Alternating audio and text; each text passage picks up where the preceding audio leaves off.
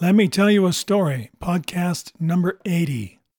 It was the best of times. It was the worst of times. Call me Ishmael. It was the age of wisdom. Some years It was ago, the age of fools. never mind It is a how truth long universally ago. acknowledged. How little Christmas knows money. without You don't know about me without you. Welcome to Let Me Tell You a Story with your hosts, Steve and Becky Lyles. Settle back into your seat, step onto your favorite fitness machine, or lace up your walking shoes and enjoy stories from a variety of genres and authors. Hi, this is Steve. Sometimes life seems hard, like it's stuck when you think it should be smooth. In those painful times, it's good to know there's help. Where the sun don't shine suppositories. Be anal. Easy and quick, they do the trick. A crack applicator comes in each box. Order yours today and be back to the regular you. Hi, this is Becky. Steve is going to start us off today with another Roger Pond essay. This one is from his book titled, Take the Kids Fishing. They're Better Than Worms. And in this case, the essay title is the same as the book title. Be careful, my wife said as I left the house. Your life insurance isn't very good. We'll be careful, all right, I told her. That's what I always say at 4 a.m. I never go hunting or fishing with the idea of doing anything stupid. This morning was different, I guess. We're going in with the flashlights, huh? I asked my son. Where is the trail anyway? Just follow me, he said. I think we crossed the creek down there somewhere. I pointed my flashlight at the creek and noticed it was a roaring chute of rocks and waterfalls. Russ jumped on a rock in the middle, then across to the other side. I thought back to the days when my son was small and I carried him across creeks on my back. When he got bigger, I inspired him by saying, "If you cross right here, I think you can make it." I looked at this natural version of a water slide and wondered if Russ might come back and carry me across. That didn't seem likely, but he was full of encouragement. "If you jump to that rock and then this one, I think you can make it," he said. Times like these invoke life's most basic questions. Is it better to jump on a wet rock with a dry boot or a dry rock with a wet boot? What if I miss? How many bones are there in a person's body, anyway? I chose the dry rock with a wet boot and made it. Then we headed up a ridge and around a series of cliffs on a trail made by a family of chipmunks. This boy is trying to kill me, I thought. Nah, he wouldn't do that. I've got his fishing rod. Finally, we got to the river. Here are some corkies and beads and some leaders, Russell said. The yarn is in there, and the weights are in my pack. The bead goes on first, then the corky. I tied up some droppers in this pocket here, he instructed. Well, isn't this nice, I thought. After all these years of Russ borrowing my stuff, now I'm using his rod, his bait, and his fishing gear. He's even tying the knots for me.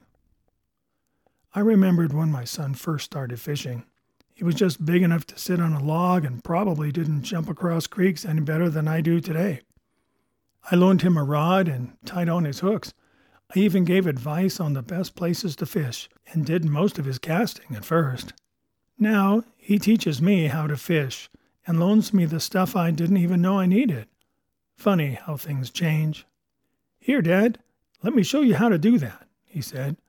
You've got to make more loops or the knots won't hold. Cast over there in that back eddy.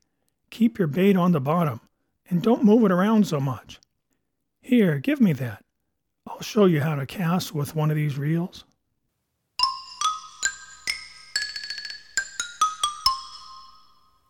We're back to Winds of Wyoming, finishing chapter 24 today. Ramsey slouched in the plastic chair, gawking at Tara through the thick glass that separated them. He'd seen the woman upset before, but now she teetered on the edge of a breakdown. One moment she cried, the next she laughed or screamed a string of swear words. He couldn't tell what the hysterics were about.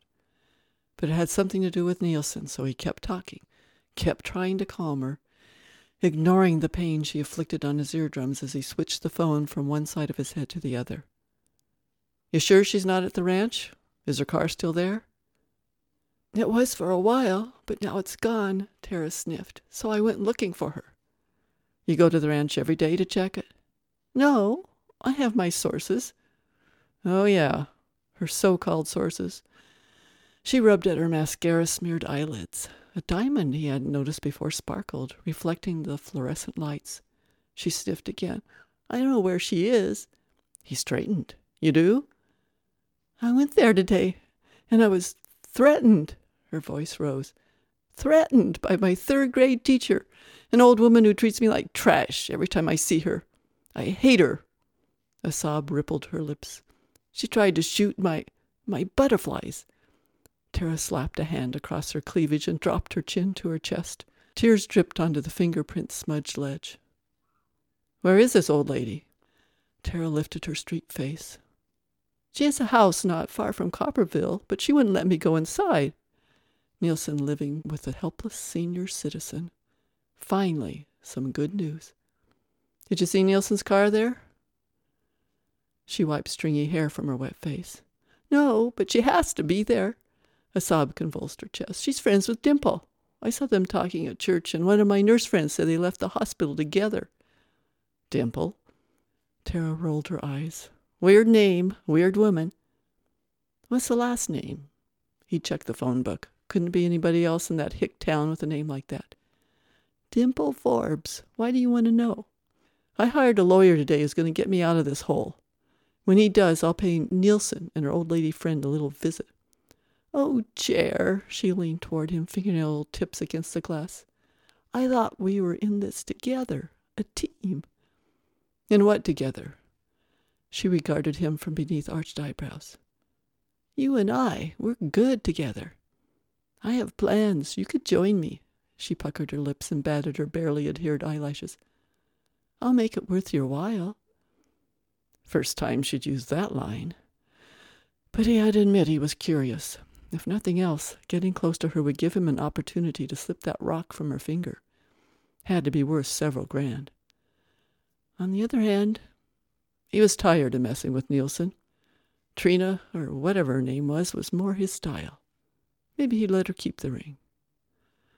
But whether he hooked up with her or not, his Pittsburgh woman would suffer the consequences for the misery she'd heaped on him time and time again. Kate reached for the cranberry juice Dimple had just poured for her. "Thank you, Dimple. Isn't this a gorgeous morning? Not a cloud in the sky, and beautiful flowers blooming all over your backyard." Warmed by the sun, nearby sweet peas perfumed the patio. "That it is," Dimple said. "Now you know why I returned to these mountains." She set the pitcher on the table and sat across from Kate. "Are you feeling better this morning?" "Much better," Kate said. "Thanks for making me eat lunch after the Tara incident yesterday. I think it helped me sleep.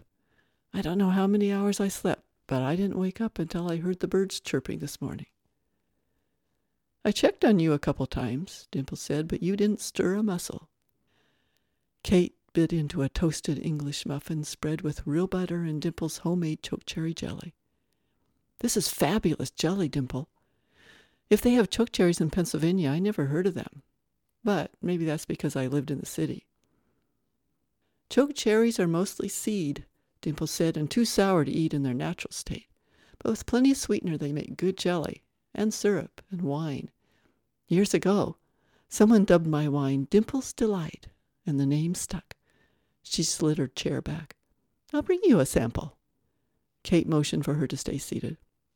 "It sounds delicious, but I don't usually have wine with breakfast. Besides, it might interact with my meds in ways you wouldn't appreciate." No sense mentioning her vow to never touch the stuff again. "I'll have to take you chokecherry picking later in the summer," Dimple said. "Sometimes I go alone, and sometimes I go with women from church. We have a grand old time gabbing and laughing." "I would love that," Kate said, "if—" "I know what you're thinking," Dimple waggled a finger at her. "If you're still here, if you don't go to jail, if you can walk. I know it's hard not to have a sense of what the future holds, but how about living one day at a time? She reached for a muffin half and began buttering it. There's a scripture that says, "This is the day the Lord has made. We will rejoice and be glad in it." I learned long ago that my thoughts get out of control when I think too hard about what might or might not happen. Okay, Kate grinned.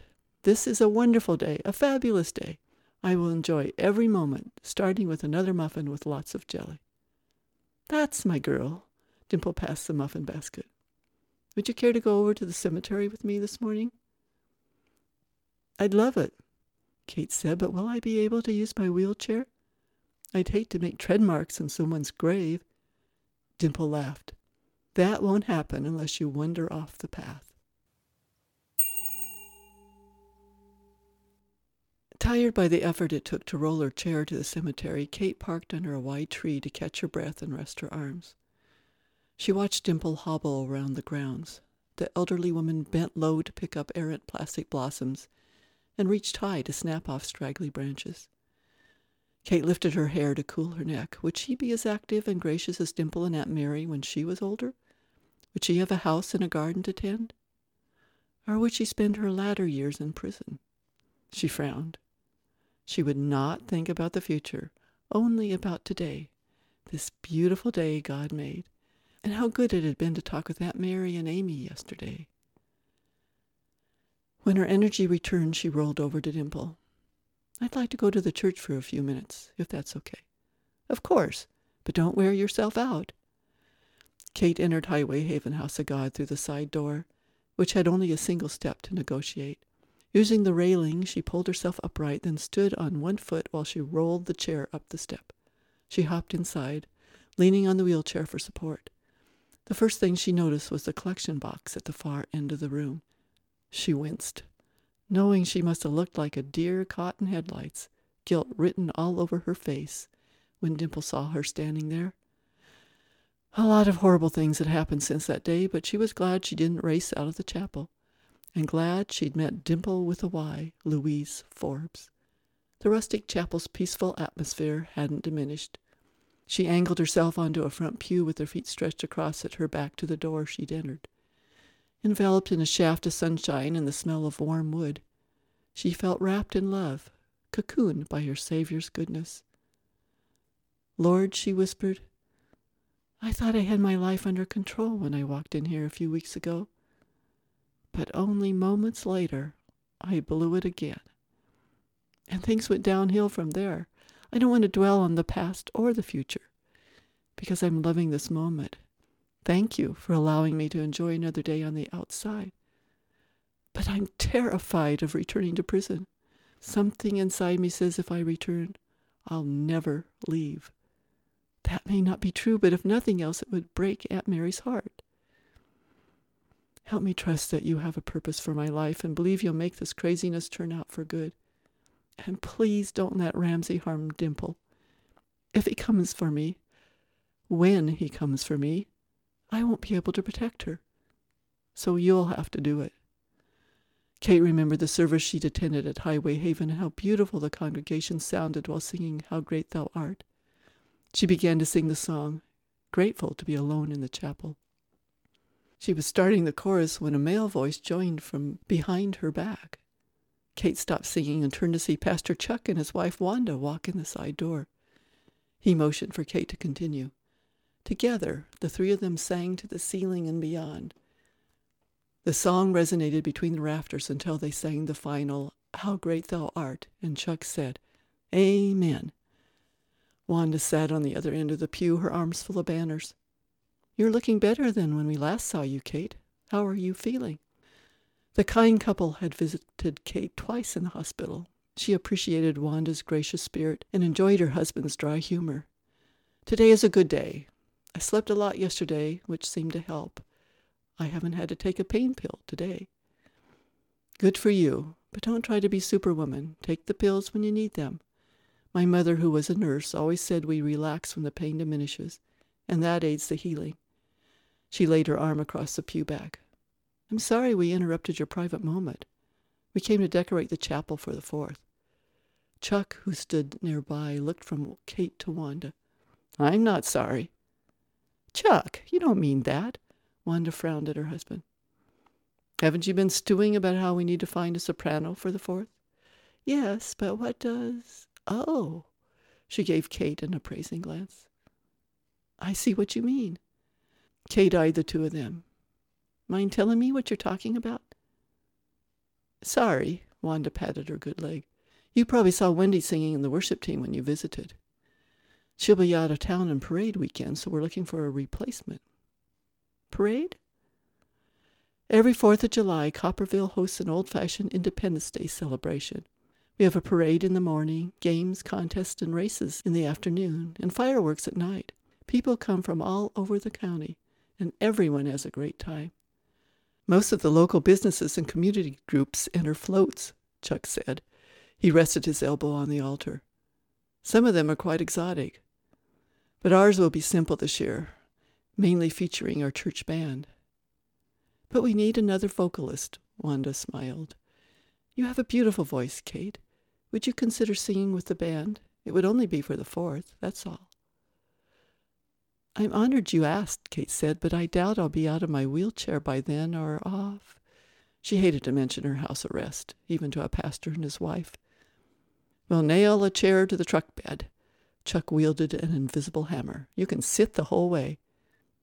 Which won't be far, Wanda laughed. If you've driven Copperville's main drag, you know it's short. Several years ago, the committee decided to have the parade inch from one end of town to the other, and then turn around and go the opposite way. It's humorous but fun to see both sides of the floats. With a grin, Chuck added, plus, the kids get to chase another round of candy in the street. The couple looked at Kate with such expectation she almost agreed to sing, but she knew she couldn't commit without permission from the sheriff's department. Can I let you know later? I should talk with my doctor before I give you an answer. Yes, but please call me as soon as possible. Wanda stood. Our only practice is scheduled for a week from Thursday. We'd love to have you join us. Only practice? Is that a problem? I hate to admit it, but Kate's neck and then her face grew warm. I don't know many religious songs. But you probably know patriotic songs, Chuck said, like America the Beautiful, God Bless America, the Star-Spangled Banner. I do, but that's the kind of songs we'll be singing, Wanda said. Maybe This Land Is Your Land and another one or two. We sang those in my school choir, Kate said, and the juvenile correctional facility choir, and the jail choir, and the prison choir. Kate called her doctor, and Dimple called Sheriff Gilmer. Their permission cleared the way for her to join the band practice, sing on the parade float, and attend the July 4th festivities. Though Dimple acted as if Kate had been asked to perform for the president, she had a feeling she'd be the Pennsylvania fool on display, the talk of the town. About the time the WP's cash was stolen, they'd say, Kate Nielsen dropped out of sight. Now she's back, trying to look religious by singing on a church float. Can you believe the nerve? They wouldn't understand, as usual, and Ramsey and Tara might be there, the very people she was hiding from. Yet a voice deep within seemed to say, Go ahead, Kate. Show up and watch me work.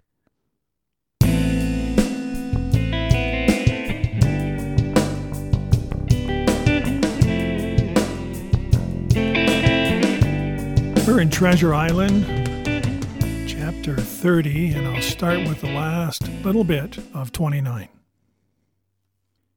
He himself slept peacefully and snored aloud, yet my heart was sore for him, wicked as he was, to think on the dark perils that environed and the shameful gibbet that awaited him. Chapter 30, On Parole. I was wakened, indeed we were all wakened, for I could see even the sentinel shake himself together from where he had fallen against the doorpost, by a clear, hearty voice hailing us from the margin of the wood. "Blockhouse, ahoy!" it cried. "Here's the doctor." And the doctor it was, although I was glad to hear the sound. Yet my gladness was not without admixture. I remembered with confusion my insubordinate and stealthy conduct, and when I saw where it had brought me among what companions and surrounded by what dangers, I felt ashamed to look him in the face. He must have risen in the dark, for the day had hardly come, and when I ran to a loophole and looked out, I saw him standing, like Silver once before, up to the mid-leg in creeping vapor. "You, doctor, top of the morning to you, sir," cried Silver, broad awake and beaming with good nature in a moment. "Bright and early, to be sure, and it's the early bird, as the saying goes, that gets the rations. George, shake up your timbers, son, and help Dr. Livesey over the ship's side. All a-doing well, your patience was, all well and merry." So he pattered on, standing on the hilltop, with his crutch under his elbow, and one hand upon the side of the log-house, quite the old John in voice, manner, and expression. "We've quite a surprise for you, too, sir," he continued. "We've a little stranger here, he, a new boarder and lodger, sir, and looking fit and taut as a fiddle. Slept like a supercargo, he did, right alongside of John. Stem to stem we was, all night." Dr. Livesey was by this time across the stockade and pretty near the cook, and I could hear the alteration in his voice as he said, "Not Jim." "The very same Jim as ever was," says Silver. The doctor stopped outright, although he did not speak, and it was some seconds before he seemed able to move on. "Well, well," he said at last, "duty first and pleasure afterwards, as you might have said yourself, Silver. Let us overhaul these patients of yours." A moment afterwards he had entered the blockhouse, and with one grim nod to me, proceeded with his work among the sick. He seemed under no apprehension, though he must have known that his life among these treacherous demons depended on a hair, and he rattled on to his patients as if he were paying an ordinary professional visit in a quiet English family. His manner, I suppose, reacted on the men, for they behaved to him as if nothing had occurred, as if he were still ship's doctor, and they still faithful hands before the mast. "You're doing well, my friend," he said to the fellow with the bandaged head, "and if ever any person had a close shave, it was you. Your head must be as hard as iron. Well, George, how goes it? You're a pretty color, certainly. Why, your liver, man, is upside down. Did you take that medicine? Did he take that medicine, men?" "Aye, aye, sir, he took it sure enough," returned Morgan. "Because you see, since I am mutineer's doctor, or prison doctor, as I prefer to call it," says Dr. Livesey in his pleasantest way, "I make it a point of honor not to lose a man for King George, God bless him, and the gallows." The rogues looked at each other, but swallowed the home thrust in silence. "Dick don't feel well, sir," said one. "Don't he?" replied the doctor. "Well, step up here, Dick, and let me see you tongue." "No, I should be surprised if he did. The man's tongue is fit to frighten the French. Another fever." "Ah, there," said Morgan, "that comed of spoiling Bibles." "That comed, as you call it, of being errant jackasses," retorted the doctor, "and not having sense enough to know honest air from poison, and the dry land from a vile, pestiferous slough. I think it most probable, though of course it's only an opinion, that you'll all have the deuce to pay before you get that malaria out of your systems. Camp in a bog, would you? Silver, I'm surprised at you. You're less of a fool than many. Take you all round. But you don't appear to me to have the rudiments of a notion of the rules of health. Well," he added, after he had dosed them round, and they had taken his prescriptions, with really laughable humility and more like charity schoolchildren than blood-guilty mutineers and pirates, "well, that's done for today. And now I should wish to have a talk with that boy, please." And he nodded his head in my direction carelessly. George Merry was at the door, spitting and sputtering over some bad-tasted medicine. But at the first word of the doctor's proposal, he swung round with a deep flush and cried, "No!" and swore. Silver struck the barrel with his open hand. "Silence!" he roared, and looked about him positively like a lion. "Doctor," he went on in his usual tones, "I was a-thinking of that. Knowing as how you had a fancy for the boy, we're all humbly grateful for your kindness, and, as you see, puts faith in you, and takes the drugs down like that much grog. And I take it I've found a way as'll suit all. Hawkins, will you give me your word of honor as a young gentleman, for a young gentleman you are, although poor born, your word of honor not to slip your cable?" I readily gave the pledge required. "Then, Doctor," said Silver, "you just step outside of that stockade, and once you're there, I'll bring the boy down on the inside, and I reckon you can yarn through the spars. Good day to you, sir, and all our duties to the squire and Captain Smollett." The explosion of disapproval, which nothing but Silver's black looks had restrained, broke out immediately the doctor had left the house. Silver was roundly accused of playing double, of trying to make a separate peace for himself, of sacrificing the interests of his accomplices and victims, and, in one word, of the identical exact thing that he was doing. It seemed to me so obvious in this case that I could not imagine how he was to turn their anger.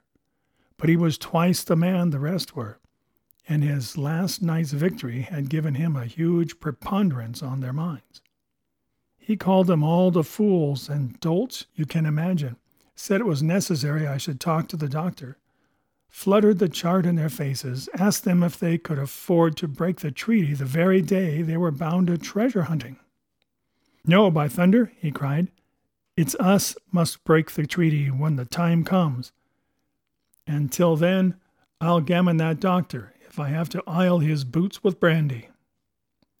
And then he bade them get the fire lit, and stalked out upon his crutch with his hand on my shoulder, leaving them in a disarray, and silenced by his volubility rather than convinced.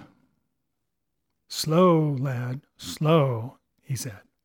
"They might round upon us in a twinkle of an eye if we was seen to hurry." Very deliberately, then, did we advance across the sand to where the doctor awaited us on the other side of the stockade, and as soon as we were within easy speaking distance, Silver stopped. "You'll make a note of this here also, Doctor," says he, "and the boy'll tell you how I saved his life, and were deposed for it too, and you may lay to that. Doctor, when a man's steering as near the wind as me, playing duck-farthing with the last breath in his body, like, you wouldn't think it too much, mayhap, to give him one good word? You'll please bear in mind it's not my life only now. It's that boy's into the bargain. And you'll speak me fair, Doctor, and give me a bit of hope to go on, for the sake of mercy." Silver was a changed man once he was out there and had his back to his friends in the blockhouse. His cheeks seemed to have fallen in. His voice trembled. Never was a soul more dead in earnest. "Why, John, you're not afraid?" asked Dr. Livesey. "Doctor, I'm no coward. No, not I. Not so much." And he snapped his fingers. "If I was, I wouldn't say it. But I'll own up fairly. I've the shakes upon me for the gallows. You're a good man and a true. I never seen a better man. And you'll not forget what I done good, not any more than you'll forget the bad, I know. And I step aside, see here, and leave you and Jim alone. And you'll put that down for me too, for it's a long stretch, is that?" So saying, he stepped back a little way till he was out of earshot, and there sat down upon a tree stump and began to whistle, spinning round now and again upon his seat so as to command a sight, sometimes of me and the doctor, and sometimes of his unruly ruffians as they went to and fro in the sand, between the fire, which they were busy rekindling, and the house from which they brought forth pork and bread to make the breakfast. "So, Jim," said the doctor, sadly, Here you are. As you have brewed, so shall you drink, my boy. Heaven knows I cannot find it in my heart to blame you, but this much I will say, be it kind or unkind. When Captain Smollett was well, you dared not have gone off, and when he was ill and couldn't help it, by George, it was downright cowardly. I will own that I here began to weep. Doctor, I said, you might spare me.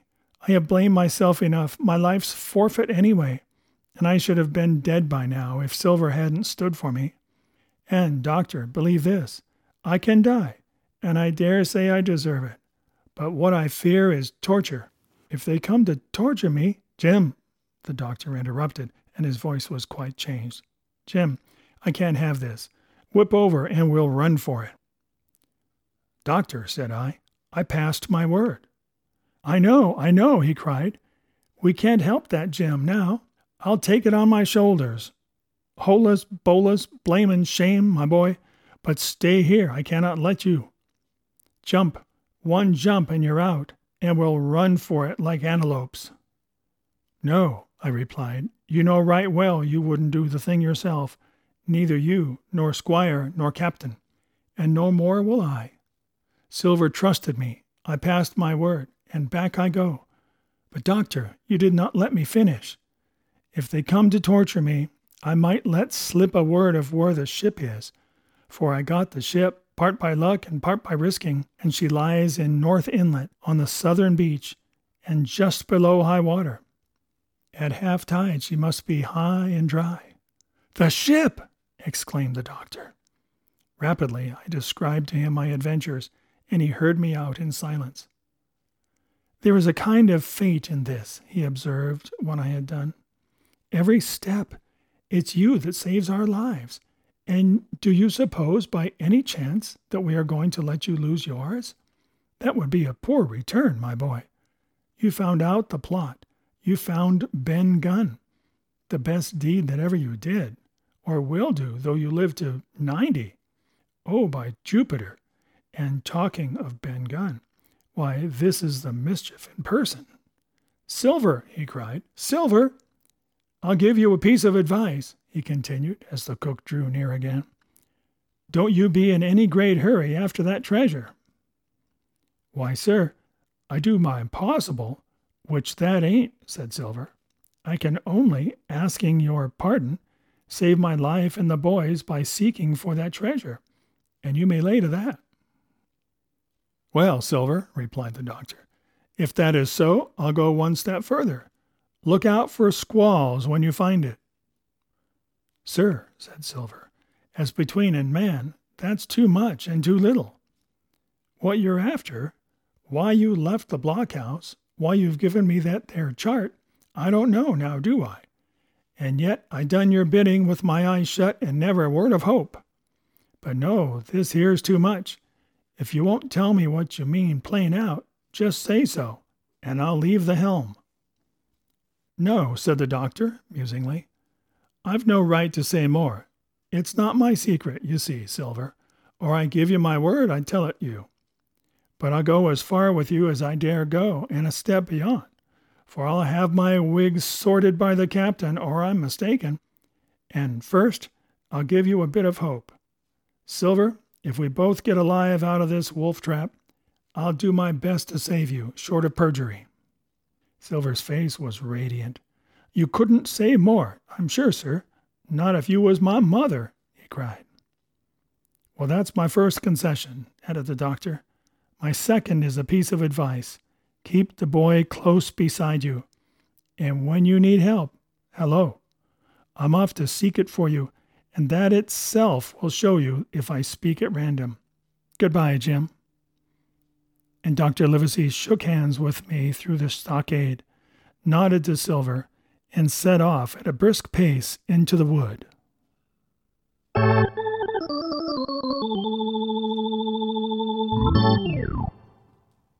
I'll be reading a poem by Tina Frederick from a book titled An Eclectic Collage, which is a collection of creative works by a group of women called the Pixie Chicks. They have a writing group together. Tina has been writing poems since she was 10 years old, and she's even had one recorded by a local heavy metal group. She has 4 children and 5 grandchildren, and although she swore she would never go to church, she's active in a church. Her poem is titled, Giving In to God. I fell to my knees and my heart cried out, all right, I give.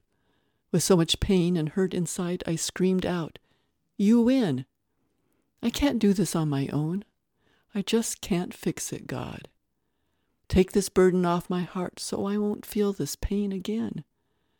My way only made it worse, and sorrow I can't bear. I give it to you. Do as you wish, my life is yours to command. Take this pain away from me and let my poor heart breathe. Whatever you want, whatever you wish, my life is in your hands. I fell down sobbing all the tears I'd held back for so long. Then I felt his arms around me and felt the Spirit near. He whispered, precious child, I've loved you through it all. As he held me close, I poured out all the anger, pain, and fear. I lay there and let him hold me, kept in his embrace, feeling a sense of happiness I had never felt before. My anger became forgiveness, my sorrow turned to hope.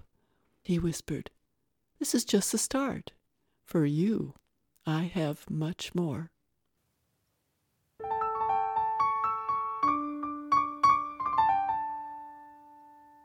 It's time for a couple fun poems by Eugene Shea. This one is called Youthful Management. We are missing the boat on management, be it corporate or civil or any you name. The wisdom of youth is being squandered while us old fogies continue the same. From the time-worn ruts of the ancients, experience is the only solution we bring, while youth in all its inherent wisdom can offer an answer for everything. Turn over the reins to the teenagers who have not suffered the bruises of years. Let the haggard be led by the naive, for all of them no more than their peers. Do you think I am just pulling your leg? That this is another of my dumb jokes? Well, ask the next teenager you meet if he doesn't know more than his folks.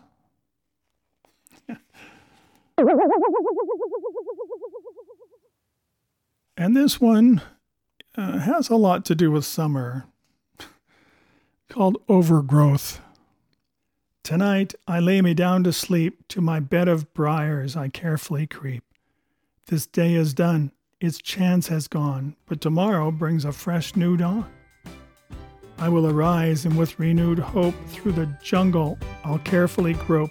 With raised machete I'll part the way and frighten the carnivores away. But I know full well, ere the setting sun, I shall return to where this day begun. Before I allow more days to dawn, I've got to mow that awful lawn. And that's going to finish. I really should go mow the lawn. Thanks for listening. Until next time, happy reading. Thank you for listening to Let Me Tell You a Story. Please email your comments, suggestions, and submissions to story@BeckyLyles.com. Steve and Becky like to hear your thoughts, and they encourage authors to send stories and other short prose and poetry for them to read on the podcast. You can learn more about Becky's books by visiting BeckyLyles.com or by searching for her books online. Her nonfiction titles can be found under the name Becky Lyles, and her fiction under Rebecca Carey Lyles. All of her books are available in both print and ebook formats. Winds of Wyoming and Winds of Freedom are also offered in audio format online. That's all for now. Tune in next time to enjoy a fresh assortment of stories on Let Me Tell You a Story.